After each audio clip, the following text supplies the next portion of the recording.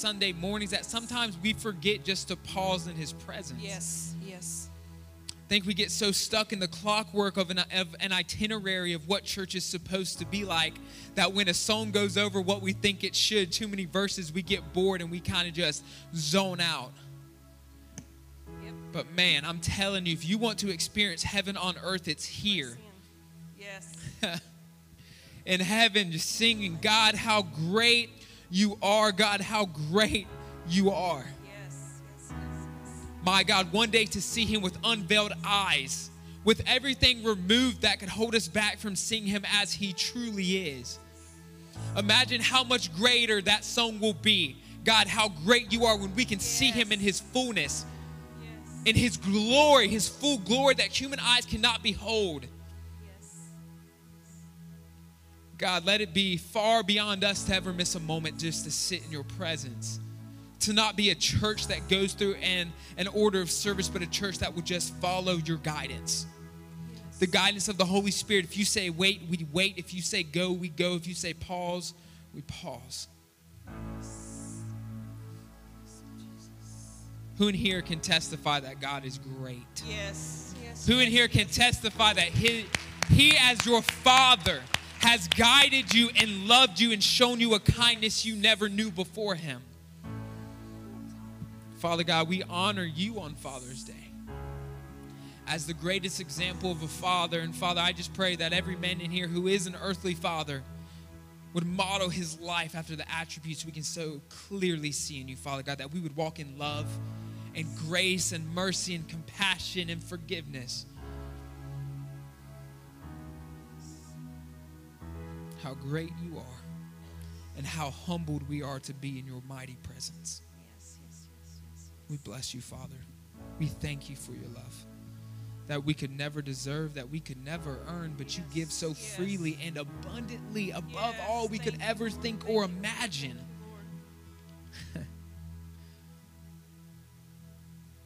That you see us the way you always meant for us to be. Yes. And you gently guide us in the direction we are meant to go. Holy Father, we love you. We thank you for this day. Congregation, as we transition to our next level of worship, our time of giving, you can continue to stand as you get your tithes and offerings ready. Man, it feels up to me, we would just sit doing that all day long. All day long.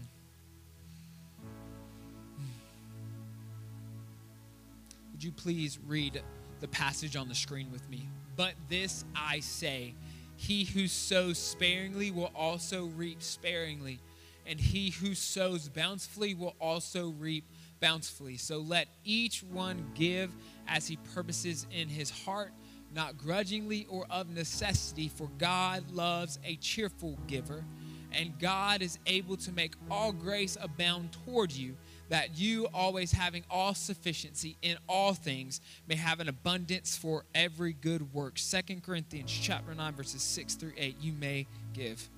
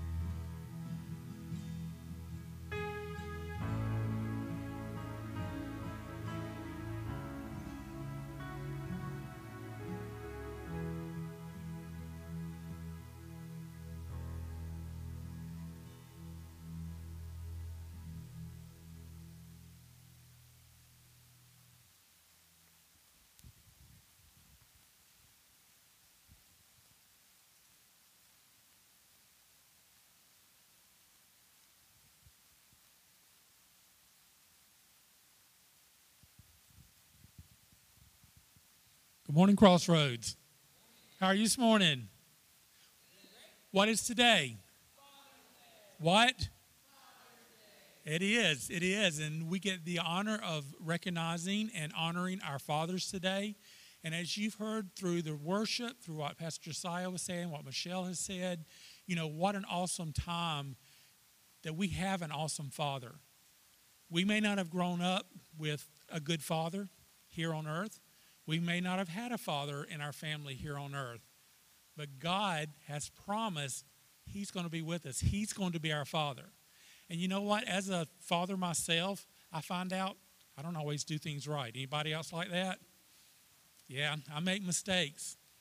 But you know it's okay because I can learn from that. I can ask for forgiveness, and I can turn to my Heavenly Father who will never forsake me or leave me, who's always there to guide me and get back on track.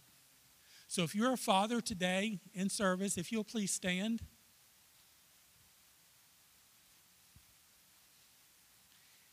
And as you're standing, if you'll make your way on up toward the front here, and we'll gather in the front.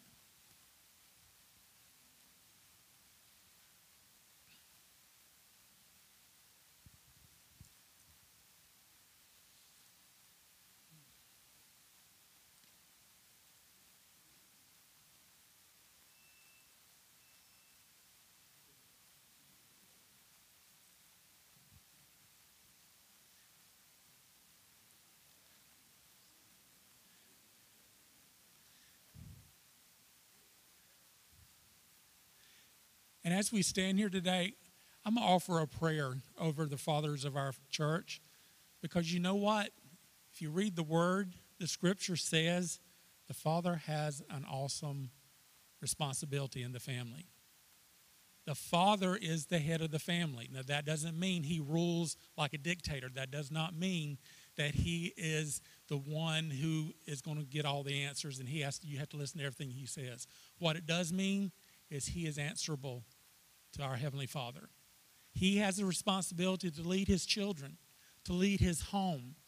He has a responsibility to join with his wife as a helpmate to decide what they're going to do in the family. And it's a lot of responsibility because when it comes down to it, we're going to have to be answerable to what our families did and what our children did. We're responsible for making sure they grow up in the Lord, that we teach them, that we follow Christ, that we are accountable not only to God but to our families. So what an awesome responsibility. In fact, Scripture says that when it comes to the proper order of the home, it's God first, Father second. I mean, we're right on up there at the top. So to be a father is an awesome responsibility that we need, especially in today's society, to take serious our position as fathers. So I'm going to offer a prayer over us today. Father God, I just pray, Lord, I pray as a father, and I pray over the fathers that are standing here and represented here, Father. God, I just pray that you would impart wisdom and strength and knowledge to these fathers, Lord. Father, we're not perfect, Lord, and we know that, Father, but we come to you and we seek your guidance and your will in things, Father. If we made mistakes in the past, we repent of those mistakes, Lord. And Father, we ask you to guide us and direct us to become the earthly fathers that you have created us to be, to take up that mantle of a father in our homes and in our communities, Father. Lord, and Father, that we will be, like you said, a father to the fatherless, Lord. Father, because you have created us, you have ordained us as such, Father. And as always, Lord, we give you all the praise and glory, Father, for you alone are worthy, Lord. And you alone are deserving of all praise, Father. And I thank you for that. In your holy name we pray. Amen. All right, we have a gift for our fathers. I think they've already been handed out. So let's give our fathers a hand.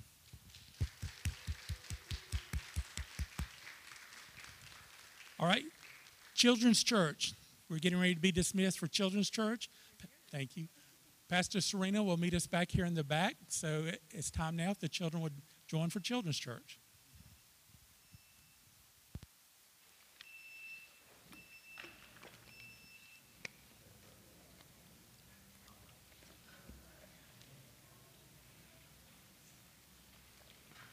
Back up. You got everything. I'm going to take one more Happy Father's Day. Let's hear it loud. Happy Father's Day. Can we get excited? Who is thankful for their father? Yes. Yeah? Come on, let's hear it for dads. Golly. Y'all got excited for the moms. Come on now. Yo, you wives get some brownie points if that is even a thing. No, okay, never mind. Are we online, Miss Cindy? Okay, everyone in-house, say good morning to everyone online. Good morning. One more time. Good morning. A little bit louder. Good morning. There we go. Good morning, everybody. It's great to see all of you guys as we celebrate our fathers. Y'all know I'm horrible at themed sermons, so I'm not going to do one. I'm going to spare your ears the tragedy of what that would sound like, and so I'm just going to preach what the Lord has put on my heart to preach. But once again, welcome everybody. This is week 4 into our series on words. This is part 3 on how we are dealing with how the devil weaponizes words against us. So this is week 4 entitled The Accuser. So week 4 is titled The Accuser. This may be the last week we deal with how the enemy weaponizes words against us. But who knows where the Holy Spirit's going to lead us. Maybe we will, maybe we won't. Remember to hashtag for social media, hashtag words. Y'all did awesome last week. I think we had like 14 shares on social media. So once again, either right now in this moment, pull up your Facebook app or on your cell phone and share the post, hashtag words. Or when you get home or in your car before you leave today, share it on Facebook. Like I said, you guys did awesome last week. So let's keep that up as we share it and get a little bit of traction of your family and friends seeing what God is doing in this place. One more time, if you would stand with me as we pray before we go into the time of the sermon. And I want you to put your hand on your heart today and the other hand in the air ready to receive. So, Father God, in this moment, Holy Spirit, I just pray that you start to soften our hearts. Prepare these hearts to receive, Lord God, because I believe someone's getting set free today. No more bondage in this house. There is freedom reigning in our hearts. So, Father God, I just pray that every word I speak is from you, that everything I decide to do from this pulpit is from you. Because if it's not you, I don't want to say it. If it's not your power, it is not worth it. And so, Father God, in this moment, I just pray that you prepare all of us, even myself, to receive what you have for us today.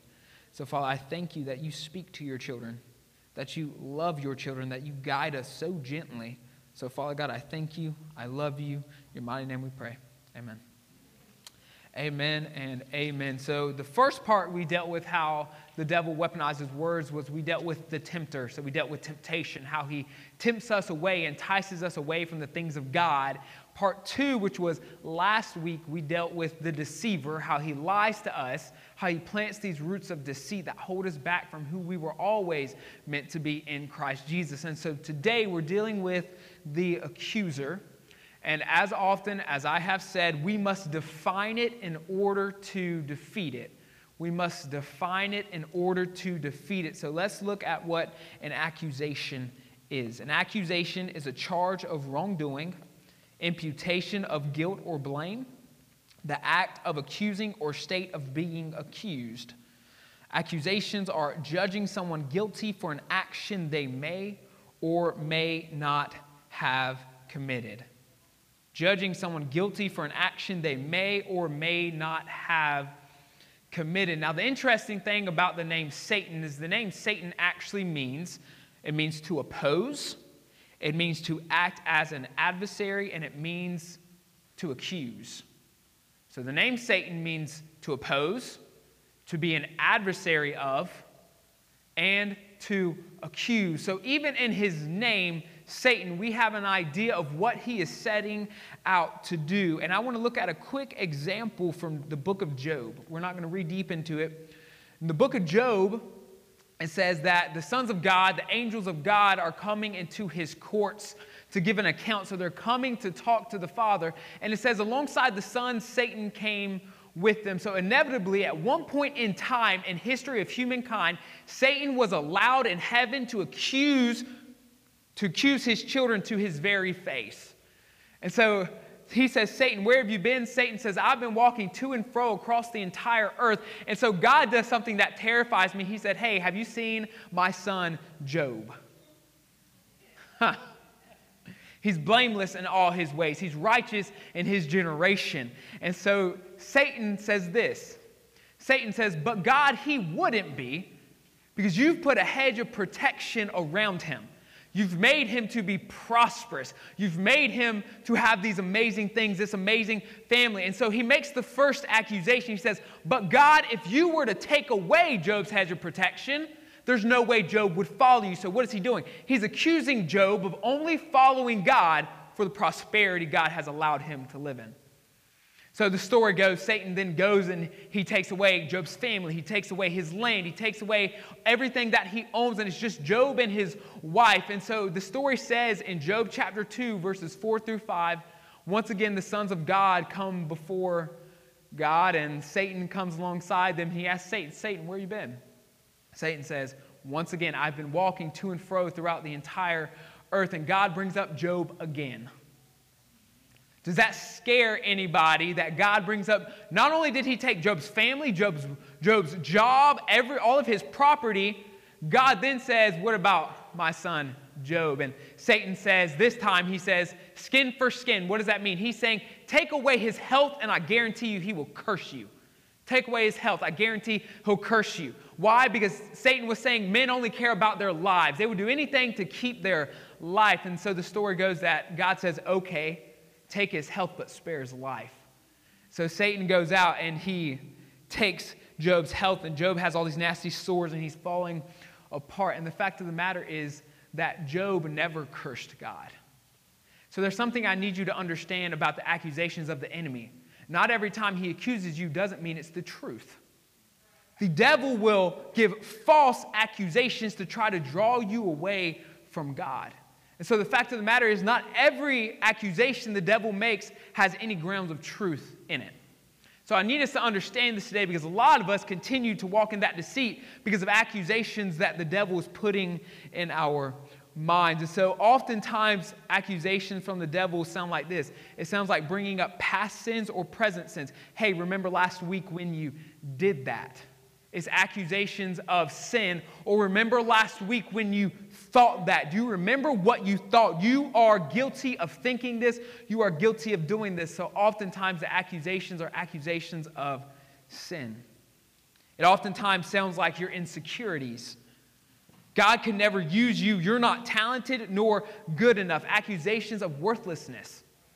How many of us have dealt with accusations of worthlessness? Not that it was true, but the devil was telling you that this is who you are. You are guilty of being worthless. You are guilty of being useless. How many of us knows who has been accused by the devil of these things?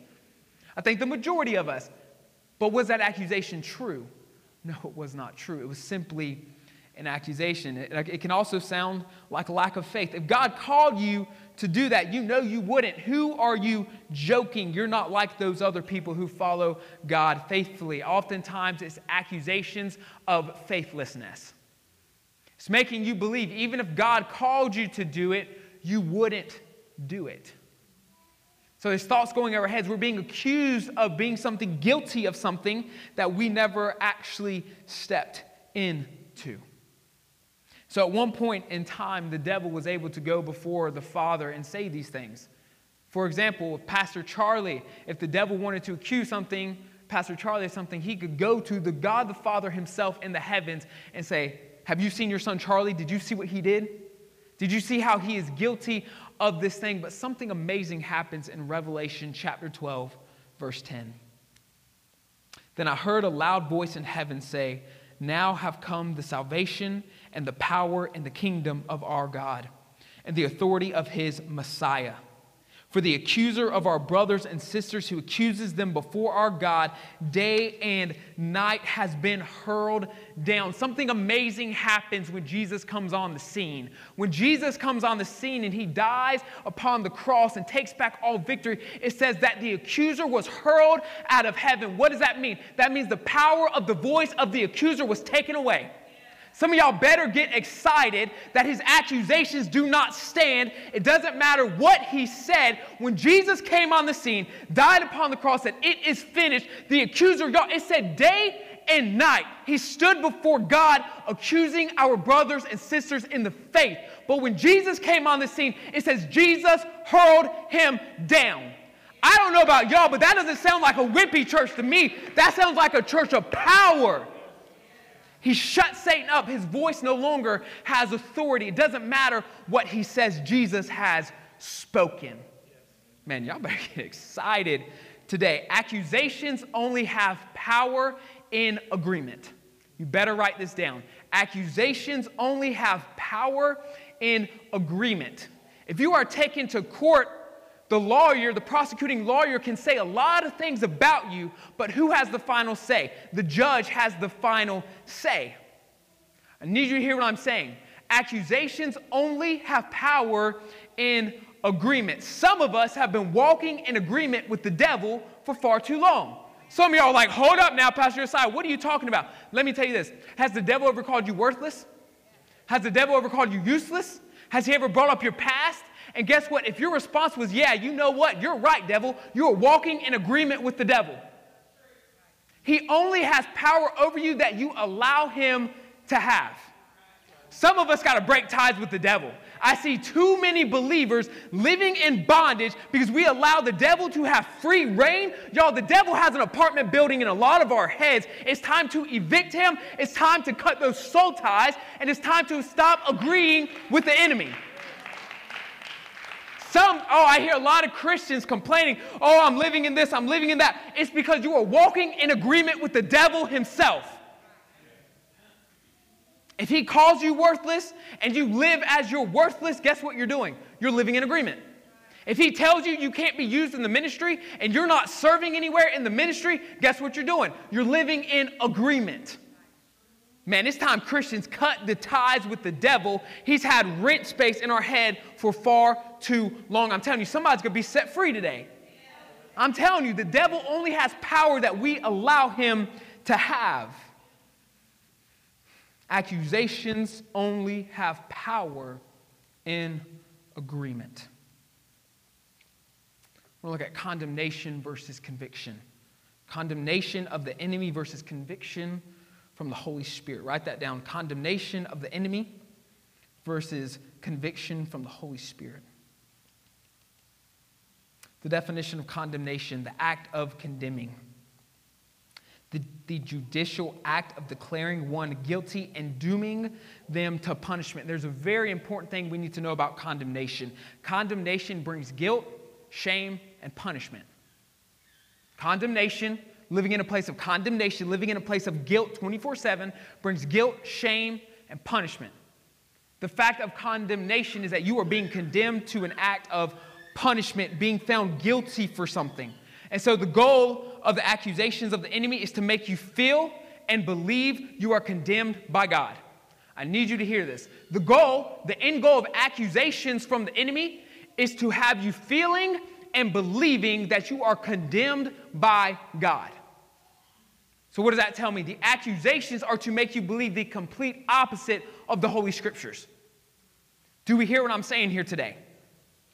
If he can make you believe God is mad at you, if he can make you believe God can't use you, that you're not good enough, that the Holy Spirit doesn't want to empower you and doesn't want to give you good gifts, he has won. Why? Because you will never live according to the purposes God made you for if you live according to the accusations of the enemy. You can sit in a chair on a Sunday morning every day of your life, but if you allow yourself to live in agreement with the enemy, you will never live according to the purposes that he created you for, but before the foundations of the world. This is where it comes living in purpose, living on mission, but the fact of the matter is he's won if he keeps you back for what he called you to be. And this is, the enemy will use past evidence of who you used to be to try and condemn who you are right now in this moment. Need you to hear that. The enemy will use past evidence of who you used to be to try to condemn who you are right now. It's time we tell the devil to shut up, and that man died a long time ago. 2 Corinthians 5:17 says this, All who are in Christ Jesus are a new creation. The old has passed away. The new has come. Stop letting the devil use your past to determine your future. You don't live there anymore. That's not who you are anymore. Stop letting him have free reign in your mind. You are a new creation in Christ Jesus. Galatians 2:20. I'm getting fired up. I have been crucified with Christ. It is no longer I who live, but Christ who lives in me. Has Christ ever sinned? No. Has Christ ever been found guilty? No. That's the one who lives here now. Stop letting him use the past to determine your future. You don't live there anymore. Stop letting him lie to you. You as a believer are not condemned. The accusations do not stand. Romans 8:1. Therefore, there is now no condemnation for those who are in Christ Jesus. Stop letting the devil lie to you. Quote scripture, quote truth. Romans 8:34. Who then is the one who condemns? No one. Christ Jesus died, more than that, who raised to life, is at the right hand of God and is also interceding on your behalf. Not only are you not accused by him, he's rooting for you. He's talking to the Father about you, pulling up every good thing you can do, leaving the past where it belongs. In the past, that place is dead. So stop letting the devil accuse you of past things that keep you in condemnation. No believer lives in condemnation. You are not condemned. The accusations do not stand. Conviction. To convince someone of the truth. To reprove, to refute, or cross-examine a witness. I need us to know this about conviction. Conviction leads to correction. Conviction leads to correction. As a believer, the Holy Spirit will never condemn you, but he will always convict you. I need you to hear the difference here. As a believer, the Holy Spirit will never condemn you, but he will always convict you. What does that mean? Show you the truth. The Holy Spirit shows us the true nature and plan of sin. He shows us the truth about these things we used to walk in. He shows us the truth about these things to turn us to something far better. He will convict you. He will show you how truly disgusting sin is and the horrible devastation it brings without ever, I need you to hear this, he will show you these things without ever making you live in a place of shame, guilt, or condemnation. Never. The conviction of the Holy Spirit is in love, to show you a better path, to show you a better life. His conviction never brings shame. It never brings guilt. So if you're feeling guilt and shame, guess who it's not? It's not the Holy Spirit. Guess who it is? It's Satan. It's about time we learn to differentiate conviction and condemnation. If it puts you in a place of shame and guilt, where you're terrified for anyone to know, where you feel disgusting and nasty, guess who that is not? That is not the Holy Spirit. But if it is showing you a better way, if it is showing you better things, if it is speaking truth, it is saying you are worth it, you can be used in the kingdom, God wants you, God created you, guess who that is? That's the Holy Spirit. It's time we differentiate, because a lot of Christians are living in shame and guilt thinking, oh, the Holy Spirit convicted me. No, the devil is accusing you. Boy.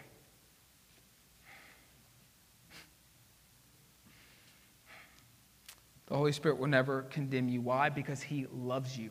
Condemnation means punishment. There's no punishment for those who are in Christ Jesus. The Holy Spirit loves you. He will gently show you the way. Oftentimes people wonder, Pastor Josiah, why can I not hear the voice of the Holy Spirit? Why? Because it's usually a whisper. You have to quiet your life to hear it. But the voice of the enemy is loud. It'll scream. It'll get your attention. Why is the enemy so loud? Because he knows the Holy Spirit whispers. The louder the enemy can be in your life, the less you will hear from the Holy Spirit, the less you'll live in freedom, the less you'll live in truth. But the more you listen to the enemy, the more you'll be stuck in bondage, shame, and guilt. Quiet your life to hear. John 16:8 says this, and when he has come, Jesus speaking of the Holy Spirit, he will convict the world of sin. Why? Because he's showing the world a better way. 1 John 1:9 tells us this: if we confess our sins, Jesus is faithful and just and will forgive us our sins and purify us from all righteousness. I don't know about you, but that sounds like a loving Savior right there. And so what's the point of the Holy Spirit convicting you? It's to bring you to a place of repentance. And it says if we confess our sins to him, guess what he is faithful to do? To take it all away. You don't have to live there anymore. He went to prepare a place for you. And so what does that mean? That means when we come to him, Jesus Christ, I confess of my sins. Guess what? You are no longer that person you were 2 seconds ago.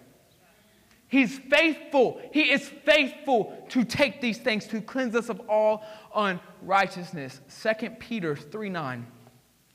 The Lord is not slow in keeping his promise, as some understand slowness. Instead, he is patient with you, not wanting anyone to perish, but everyone to come to repentance.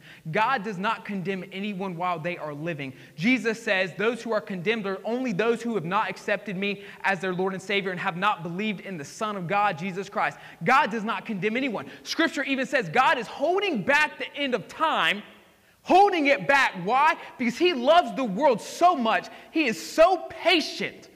So patient. He wants no one to perish, that he holds back, hoping that we will confess our sins to his Son and walk in freedom and truth and love. That's our Father. That's what conviction brings. Conviction brings freedom. The devil wants you to believe that you are condemned by God. The Holy Spirit convicts so you can know the truth about God. I need you to hear this. The devil wants you to believe that you are condemned by God, that there's a punishment and a judgment waiting for you. The Holy Spirit convicts so you can know the truth about God. His love, his mercy, his grace, his compassion, his forgiveness. The Holy Spirit brings you to that place of truly knowing the Father. Why? Because if you're listening to the enemy, you'll never see the truth about your Heavenly Father. But if you quiet yourself to hear the voice of the Spirit, to receive his conviction, you will know the Father as he is. The difference is condemnation yanks you away from the Father. Conviction draws you to the Father. The devil says a lot of things about us. And it doesn't even mean they're true. It doesn't even mean they have a basis. He tells us a lot of things about ourselves that we've never done, that we've never walked guilty as. But the fact of the matter is this. Let's look at the verdict from Jesus. Let's look at Zechariah 3, verses 1 through 4. The verdict. Now, this is what we call a Christophany, which is where Jesus shows himself in the Old Testament. So when it says the angel of the Lord, capital A, that's Jesus, before they knew him to be who he is. Zechariah 3, verses 1 through 4. I'm about to get excited. Then he showed me Joshua the high priest standing before the angel of the Lord Jesus, and Satan standing at his right side to accuse him. The Lord said to Satan, "The Lord rebuke you, Satan. The Lord who has chosen Jerusalem rebuke you. Is not this man a burning stick snatched from the fire?" Now Joshua was dressed in filthy clothes as he stood before the angel of the Lord Jesus. Jesus said to those who were standing before him, "Take off his filthy clothes." Then he said to Joshua, "See, I have taken away your sin, and I will put fine garments on you." Let's look at verse 2. First off, the Lord rebukes Satan. What does that mean? That means when Satan starts to run his mouth, the Lord says, "Shut up." We get too cute and pretty in church. The Lord says, "Shut up. Your words do not stand here." And guess what? When God tells you to shut up, guess what you do? You shut up. No more words come out of your mouth when God speaks. And so number one is God rebukes Satan. Y'all better start getting excited here. For those of you who've been accused about a lot of things, the Lord rebukes Satan. Let's look at verse 3. Joshua was found guilty. These were true accusations. The enemy was bringing true accusations before God Almighty. It says he was in filthy garments. What does that mean? That means Joshua, his high priestly robes were covered in filth. And what is that a symbol of? Sin. Joshua was found guilty. We need to know that. But what does Jesus say to him? Jesus said to those who were standing, "Take off those filthy clothes." Take them off. Get rid of them. They don't belong here. Then he said to Joshua, "See, I have taken away your sin, and I have put fine garments on you." What does that tell me? Jesus has spoken. The past does not matter. It doesn't matter what you get caught up in right now. All of those who are found in Christ Jesus are forgiven, freed, and redeemed. Some of y'all better get excited. The accusations do not stand. Jesus has spoken, even in your worst moments. Do you understand? Joshua was the high priest of a nation. He was the tippity-toppity of any religious organization, and he is found in fault. He is found in sin. It says filthy. It doesn't say he had a blemish on his garment. It said he was filthy. That means his robe was covered in sin and dirt and these nasty things of the world. And Jesus said, hold up, no, that does not belong on him. He belongs to me. He said, is this man not a stick brought out of the fire? How many of us have been called out of the fire? We were going one direction, but Jesus said, not today. Oh my gosh, where's the Holy Spirit? Come on now. Who knows what it's like to be a stick in the fire? I know what it was like sleeping with girls. I know what it was like doing drugs and drinking. I know what it was like doing everything. But when the Holy Spirit grabbed me, I can hear Jesus saying, was this man not a stick snatched out of the fire?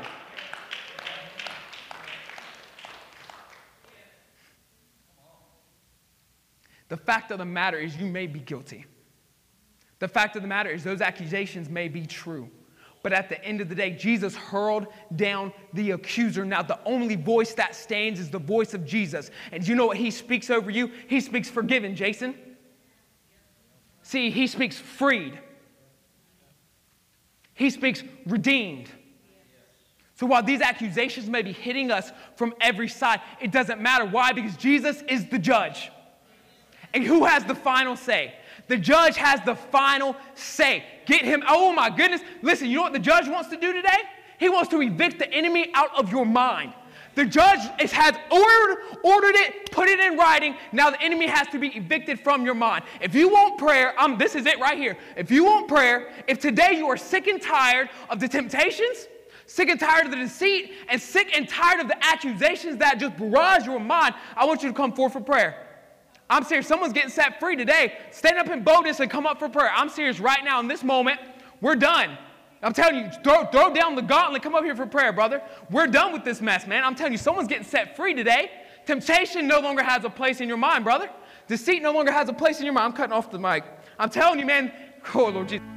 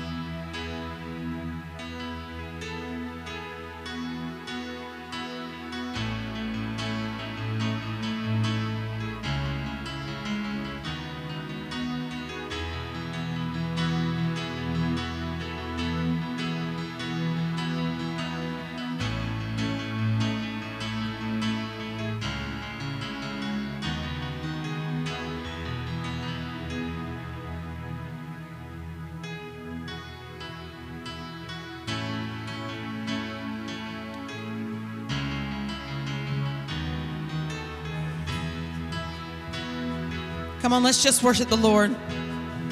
My God, how great you are. How great you are. Come on, just worship while they pray. My God, how great you are. How great you are.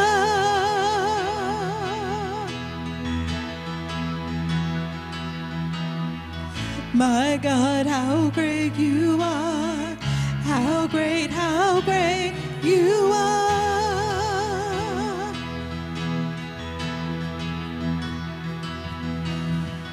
My God, how great you are. How great you are. Say hallelujah.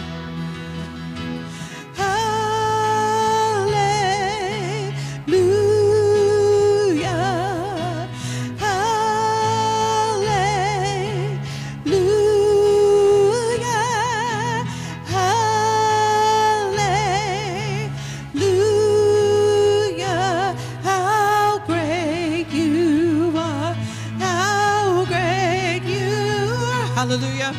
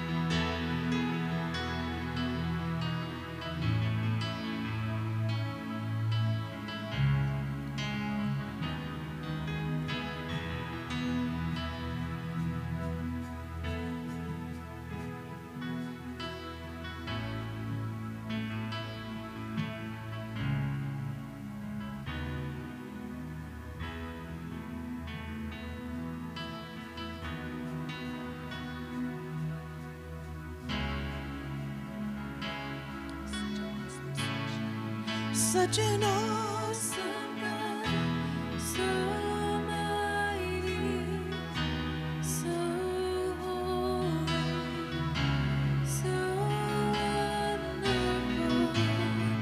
Such an awesome God, so selfless, so generous, so faithful.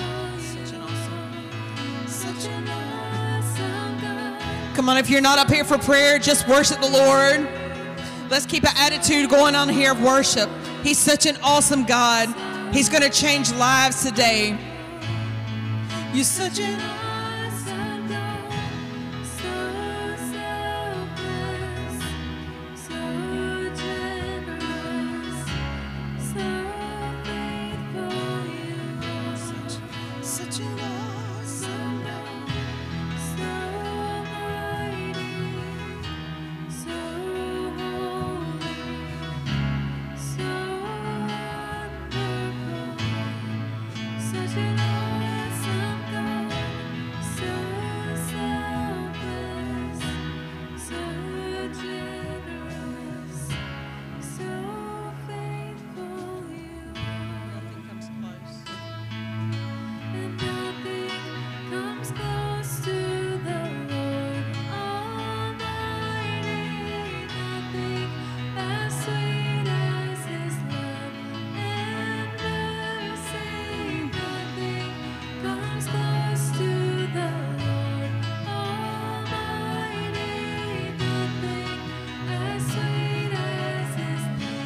Come on, y'all sing that. Nothing comes close.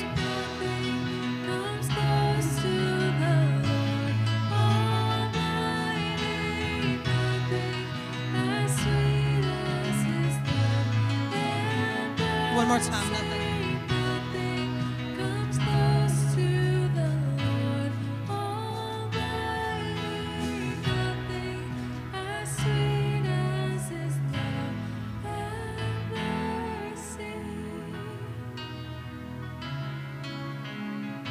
No one like you, Lord. No one like you, Lord. Come on, no one compares to our God. Lord, we worship you, Jesus. We worship you, Jesus. You're such an awesome God.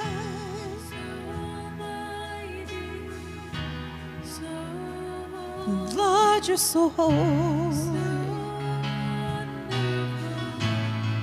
Such an awesome God, so selfless, so generous, so faithful. You're such an awesome God, so mighty, so holy, so wonderful. Such an awesome God, so selfless,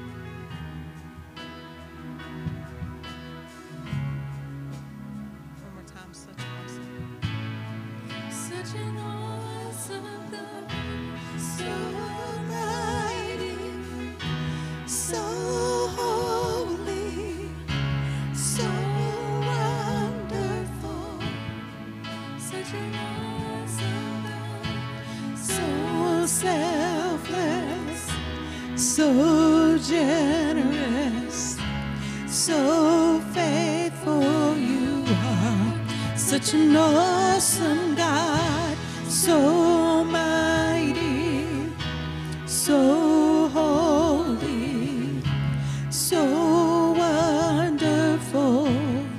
Such an awesome God, so selfless, so generous, so faithful you are.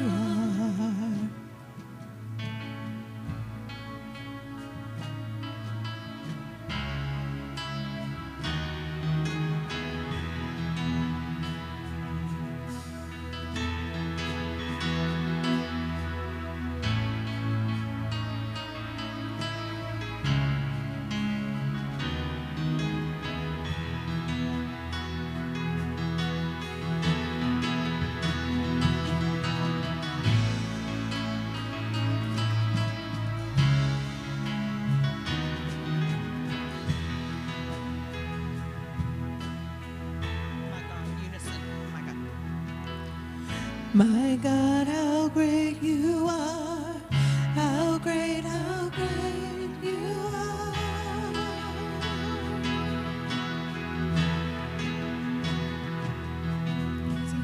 My God, how great you are, how great you are. Come on, just keep worshiping with us.